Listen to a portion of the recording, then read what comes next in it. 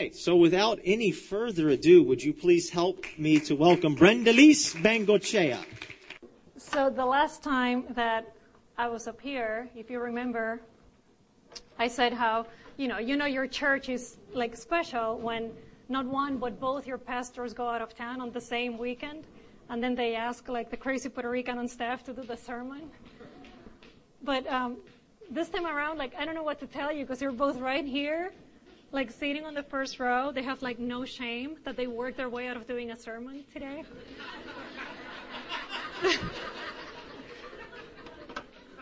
But just all joking aside, I'm just really excited to have this opportunity to share with you guys just all the wonderful things that God is doing in family ministries here at Grace, and the new vision that I feel God has laid on my heart for this year. And we'll also read just a little bit about what the Bible says about families. But before we do that, let's pray. Heavenly Father, I just thank you so much just for the privilege that it is to be standing here, Father. I just thank you for just how great it is, Father, that we can come together, God, and study your word and what you're trying to teach us, God. Father, I invite you to be here this morning, Father. Just be in the midst of everything that will be said this morning, Father, and that you'll open our hearts, Father, as we study your word. And I thank you and I love you, and I pray these things in Jesus' name. Amen.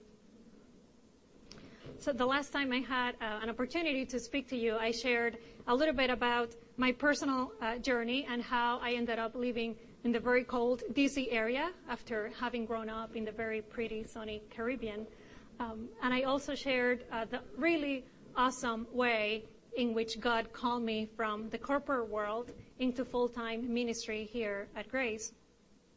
And I sort of ended there, so you may be assuming that because I'm sort of like the face of kids ministry at this church, that I must have been like dying to work with children and like their sticky hands my entire life. And I'm sorry to disappoint you, but it just wasn't the case. I mean, don't get me wrong, I absolutely love children. But going from a corporate environment into working with kids, it wasn't the plan. The truth is that I was so excited about working for Grace that had God called me literally to like a toilet cleaning ministry, I will have done it.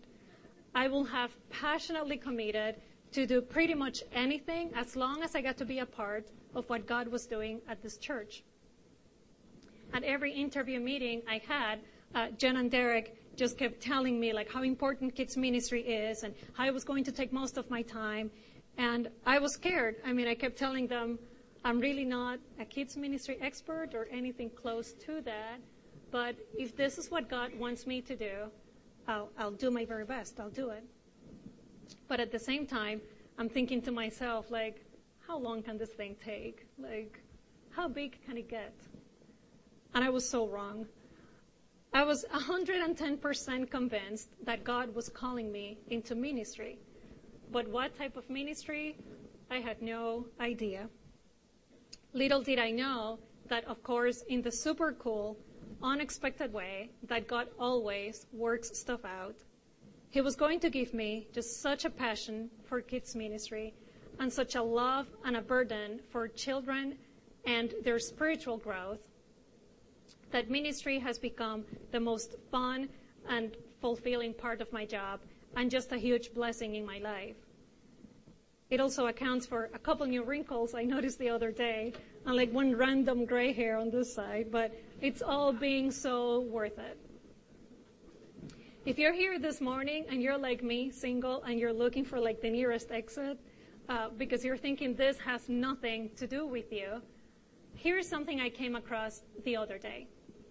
So let's read from Mark chapter 3, verses 33 through 35, and you can follow along in the back of your bulletin or up on the screen.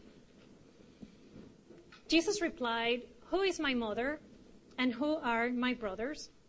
Then he looked at those around him and said, "These are my mother and brothers. Anyone who does God's will, anyone, is my brother and sister and mother." I read that, and the first thing I thought was, this is great. Like my huge Latin family isn't big enough. I have just acquired a whole new set of family members. So please take a second now, even if this is awkward. Look at the person next to you and say hi. You're looking at cousins and nieces and old uncles that you didn't even know you had. Pastor John has spoken several times about if we are nothing else at Grace, we are a family. So as we talk about families this morning, I hope that you will not just think of your immediate family, but think of your new extended family that I have just introduced you to. The Bible talks over and over about the importance of us knowing truth and loving God. And there are verses that, right on the heels of that, talk about how important it is to pass on that truth to the next generation. And Deuteronomy chapter 6, verses 5 through 9 are the perfect example of that. And it reads, "And you must love the Lord your God with all your heart and all your soul and all your strength. And you must commit yourselves wholeheartedly to these commands I am giving you today. Repeat them again and again to your children. Talk about them when you're at home and when you're away on a journey, when you're laying down and when you're getting up again. Tie them to your hands as a reminder and wear them on your forehead. Write them on the doorpost of your house and on your gates." I love that God paints such a clear picture of what we need to do. And it's all about me pursuing Him first with everything that I've got. But then the intensity that I feel comes across from the words in that passage when He's talking about passing it on to the next generation, I almost sense desperation in God's voice. He's talk about them when you wake up and when you go to bed. Repeat them again and again. Tie them to your hands. Wear them on your forehead. Write them on the doors and on your gates. I know what that looked like for the Jewish people of the time with a very discreet mezuzah like this one. You may have seen this before. It has a roll of scripture tucked inside, and you basically stick this to a door, and it's to remind you to share God's word with your children. But the mental picture translation of that I get for 2009 is of a really pretty house in the suburbs, and then with graffiti, Bible graffiti all over it. Or when God says, wear them on your forehead, I can't help but think of those crazy sports fans with stuff written all over their face. To me, it's almost like God is saying, this is way too important for you to miss, and it's way too important for your kids to not learn about it at a young age, and I don't care if you and your house look crazy in the process of teaching this. So this is the lesson that I get from those verses and why I should care even if I don't have any children yet. And this is the first fill in your blank in the back of your bulletin if you're following along. And that's that truth is meant to be passed down to others. I shouldn't just hold on to truth without sharing it. When I find out about something great, in my case, like a sale at Ann Taylor, or the fact that dark chocolate is actually good for your heart, my immediate reaction is to let my family and my friends know. I make phone calls, I email, I update my Facebook status, anything to let others know about the important truth that I have just learned. And now that I have experienced really knowing the most amazing God and the way He has changed my life, I want to share that with others, and that includes our children. The other theme that we see in the Bible as it relates to children is that we adults need to be like children. You've heard this before, right? Matthew 11, verses 25 to 26 read, "Then Jesus prayed this prayer, 'O Father, Lord of heaven and earth, thank you for hiding the truth from those who think themselves so wise and clever, and for revealing it to the childlike. Yes, Father, it has pleased you to do it this way.'" I have noticed how the older I get, the more I forget to stay childlike, like the Bible says. And the older I get, I keep thinking I'm getting smarter, when in reality, we're just getting more complicated. But all it takes to remind me of how simple life should be is a very brief conversation with my 4-year-old Stella. She's my niece, not my daughter, my niece, Stella, who doesn't understand why it's such a big deal that her mom won't let her get on a plane by herself to come here to DC and have dinner with me just for a few hours, and then just turn right back around and go back to Puerto Rico after we eat together. And I told her I don't understand what the big deal is either. Or sometimes I just need a brief reminder of childlike faith, like I got last Easter Sunday, just right here at Grace, when as soon as I opened the door to the preschool class, this little girl told me, "I saw the Easter Bunny this morning." And I was like, "Of course you did." I mean, what else was I supposed to say to that amazing display of just blind faith? It's so interesting to me that that verse we just read says that God has not only planned to not reveal the truth to those who are not like children, but he's actively hiding it from them. And that sounds crazy to me, that God is hiding something on purpose from people who are not children or childlike. So I don't know about you, but I just want to hang out around kids as much as I can so I don't forget how to stay childlike. So here's the reason number 2 why I should care. And that's because to know truth, and I think we have a fill in the blank, it's to know truth, I need to stay childlike. We recently had a meeting with the parents and the teachers here at Grace, and we talked about how exciting it is that the ministry has grown so much, especially in the past year. We have about 100 children, ages 0 through 12th grade here at Grace, and about 80 of those on any given Sunday. And we don't measure growth in numbers, although I do count bellies, on Sundays to prepare for the nursery. But bellies, pregnant bellies. She's having a hard time over there with my accent and all this stuff, But we measure growth by, and you might not see them, especially if you come to the second service, you don't see when they get dismissed during the 9:30 service, but trust me when I tell you that it is crawling with kids behind the scenes.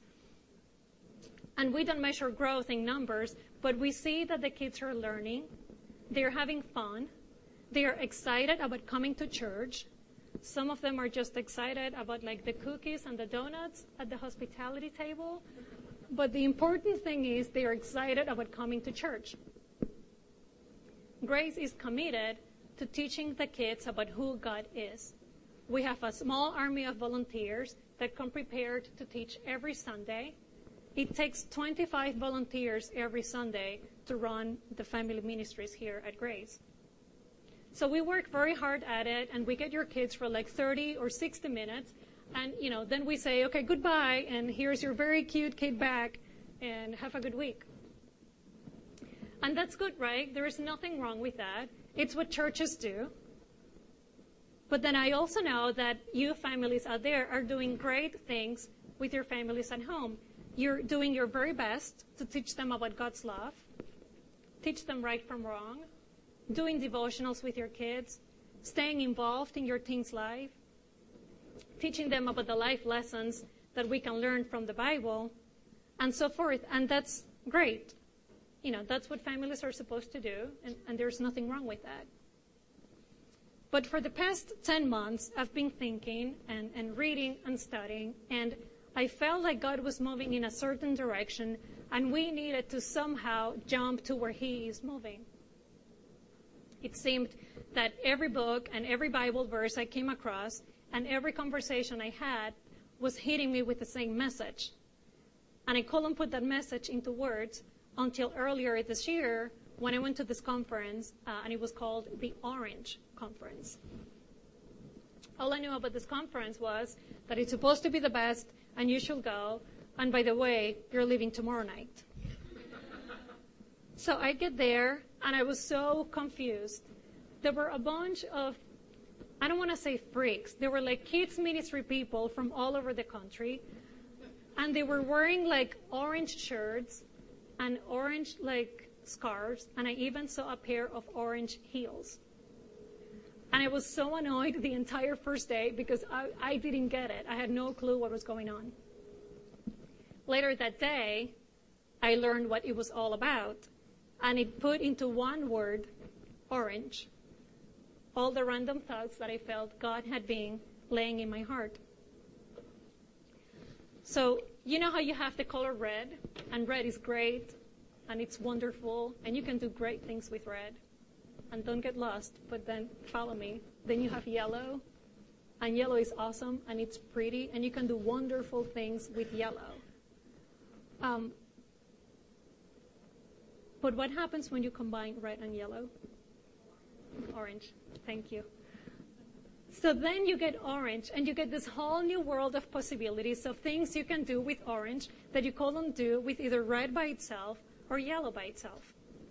And in the same fashion, we at Grace have a kids ministry, and it's wonderful. And here we are, we're trying our very best, and we're working, and we're teaching the kids as much as we can in 1 hour a week. And then you families go home, and you're doing your very best to teach your children, and you're stuck with them like day and night, and you're doing your very best to help them grow spiritually. But just imagine what will happen if instead of us working separately, if we started working together, just the church and the families together. I can't help but get excited thinking about the amazing power that will result if we as the church stand shoulder to shoulder with you, the families here at Grace, with the power to influence that you have, and start working with the same strategy on how to teach the kids to have a personal relationship with God. What amazing things will happen if we start moving from just like a kids ministry mentality to a family ministries mentality. So all the changes you have recently heard about and all this madness about like Grace going orange at the beginning of the month, and we have acquired a new curriculum that provides a plan for parents to continue the Sunday lessons we do here, to continue them at home during the week. We have created new classes to have a better breakdown of ages. So all the stuff we've been doing is with the end goal in mind of being partners with the families rather than churches and families working separately. You will soon start hearing about new events and opportunities we'll be creating to support you as you help the children in your life grow. I want to read some verses that I recently discovered, and you may have seen this before, but this is from Psalm 78, verses 2 through 8. It says, I will teach you lessons from our past, stories we have heard and know, stories our ancestors handed down to us. We will not hide this truth from our children, but will tell the next generation of the glorious deeds of the Lord. We will tell of his power and the mighty miracles he did. He commanded our ancestors to teach them to their children, so the next generation might know them, even the children not yet born, that they in turn might teach their children.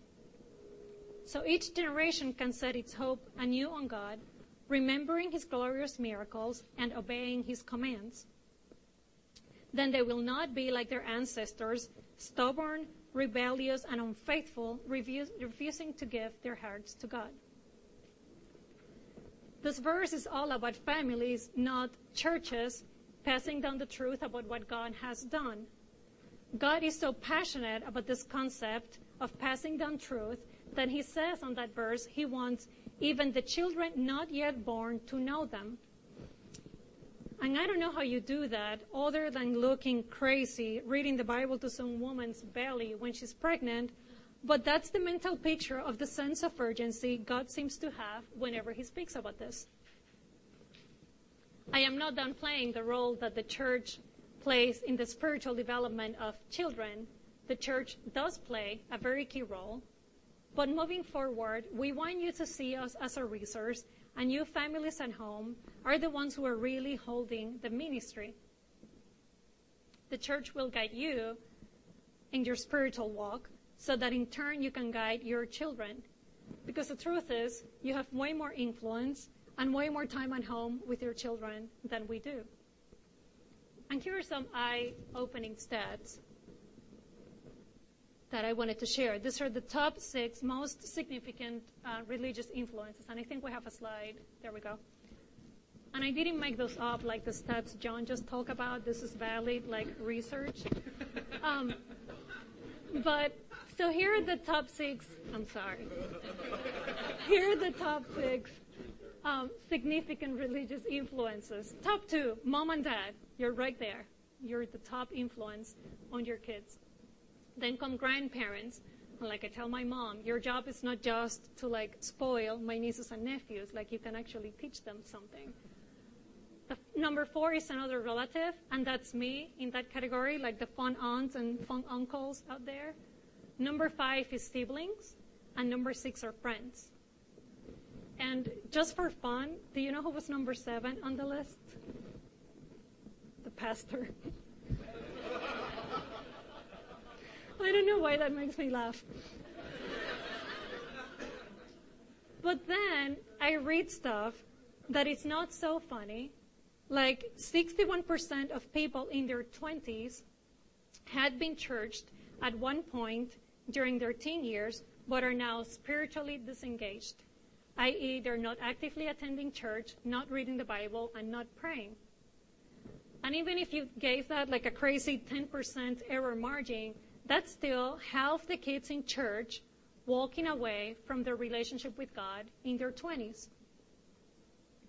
Several months ago, I was at the office, just literally just staring at the wall, thinking about all this stuff, and like it hit me. I had a huge revelation, and this might not be a revelation to you, but it was a big revelation to me. So I got all excited, and I got up from my desk looking for someone to talk to, and everybody at the office was like busy, so no one was available, except Peely. So I go to her, and I said, okay, so we go to our community groups, and it seems like most of us are sharing like the same testimony. We go to groups like the Acts Experience, and it seems like I'm hearing the same personal story over and over again. And they all go something like this. It's like, well, I grew up going to church about 3 times a week, and then I went to college. Or, you know, or in my own personal case, it's like I grew up going to church, made it through college, and then I entered the corporate world. So then here we are in our 30s, or whatever age you are, kind of picking up the pieces and dealing with the hurt and the consequences of our actions from that period of time when we were not walking so close with God. So I asked Billy, and here is my big revelation moment. I said, what was it that I didn't learn in all the years growing up in church that could have kept me and you from walking away with God later on in life when we were on our own? Because whatever that thing is, that is what we need to be teaching the kids of Grace. What is it? And I realized that the answer to that question, at least for my own personal life, was that had I had a solid personal relationship with God before I set out on my own, not just like all this head knowledge of God, not just a super loving Christian environment like I had growing up, but had I fallen in love, not just known, but fallen in love with this amazing and perfect and unbelievable God that is way cooler and way more amazing than anything I have ever known or heard about or read about. A God that has created billions of galaxies just for fun. A God that the Bible says knows every strand of this like crazy out of control hair. A God that has such a ridiculous love for me that even after I mess up time after time again, he still makes a way for me to be clean and pure so that him and I can hang out in heaven for eternity. Had I fallen in love with God like that, at that level, at a much younger age, rather than now, later on in life, I don't think I won't have been so easily swayed by the stuff of this world. So here's the main thing that I want to communicate to you this morning, and this is in the back of your bulletin. Please invest in a deeply personal relationship with God. Just pursue falling in love with God. And by extension, your children and your students and your siblings and your nephews and your friends' children and your grandchildren, they're all going to learn that. I shared a few weeks ago how I grew up in a very loving but pretty conservative Christian home. And Pastor John was talking a couple of weeks ago about how sometimes we hold either truth at any expense or we are all about grace. And how do we learn to hold both of them together in a balanced way? I am completely a child product of 90% truth and 10% grace.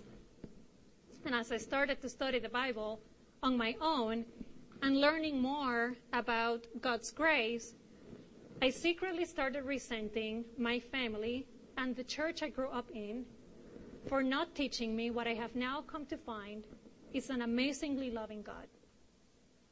I started feeling that had I grown up with a better sense of God's grace, I wouldn't have gone in hiding, in shame, when I sort of fell off the wagon in my 20s, thinking that there was no way that the God I had heard about growing up will forgive me or take me back.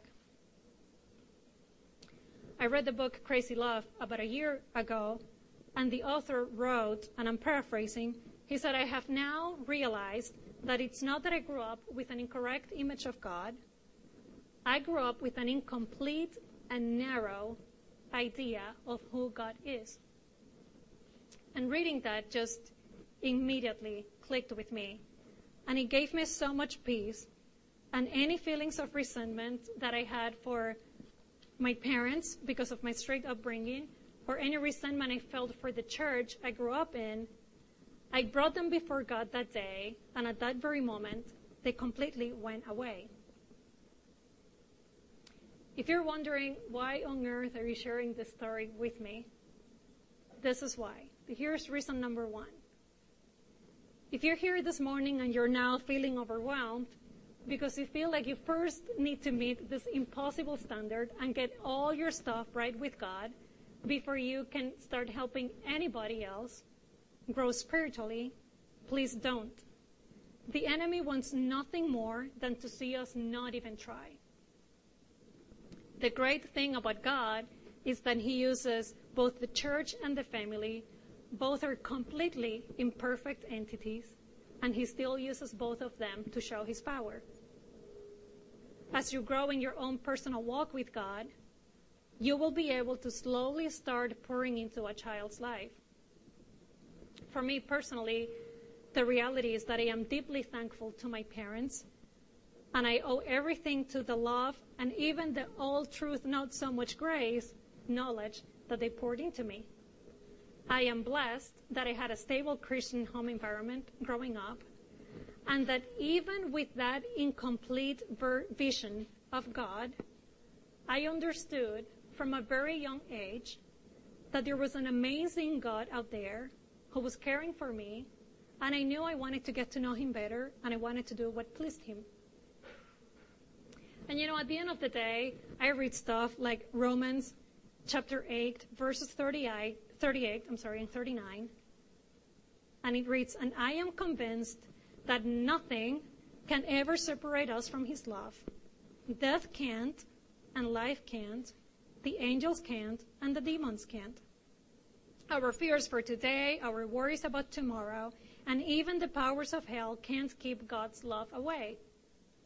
Whether we are high above the sky or in the deepest ocean, nothing in all creation will ever be able to separate us from the love of God that is revealed in Christ Jesus our Lord. I've read that passage about 1,000 times before, but only recently I realized that, guess what? That applies to children as well. So parents, I hope you find comfort in knowing that as long as your heart is in the right place and you are truly seeking God and earnestly seeking to do your best to help your child grow spiritually, there isn't much you can do to mess that up. And there isn't much I can do to mess it up. Because at the end of the day, God loves that child, and even when we mess up, nothing, absolutely nothing, is going to separate that child from the love of God. And here's the second reason why I'm sharing this story. If you're like me and you grew up in like an old truth home, or maybe you grew up in like an all grace, anything goes house, and you may be at some level, you may be resenting that because you're now, as an adult, just starting to grasp a more balanced and complete picture of who God is, and you're just now trying to get your spiritual life back on track. I want to encourage you to just give all that to God this morning. The good news is that God is not really intimidated by our mess. And as a result of you bringing that to God this morning, I hope that you will then be excited about just getting out there and making it better for the next generation by sharing the truth about who God is. I want to invite you to make a commitment this morning to first just seek God with everything you've got. And then I hope you'll make a commitment to passing that on to the young people in your life. Let's pray. Heavenly Father, I just thank you so much, God, that we get to live in a place where we can not only openly study your amazing word, but we can actually pass that on to others, God. I thank you so much, God, that you're so passionate about your love for us, Father, and I just pray that you'll continue to give us just a spirit and a desire, Father, to just pursue you, God, which is everything we've got, and just to love you, God. Father, I just want to pray for a special blessing on each person here this morning, God, especially the parents and the families and the children here at Grace. And I just thank you, God, and I love you, and I pray these things in your name. Amen.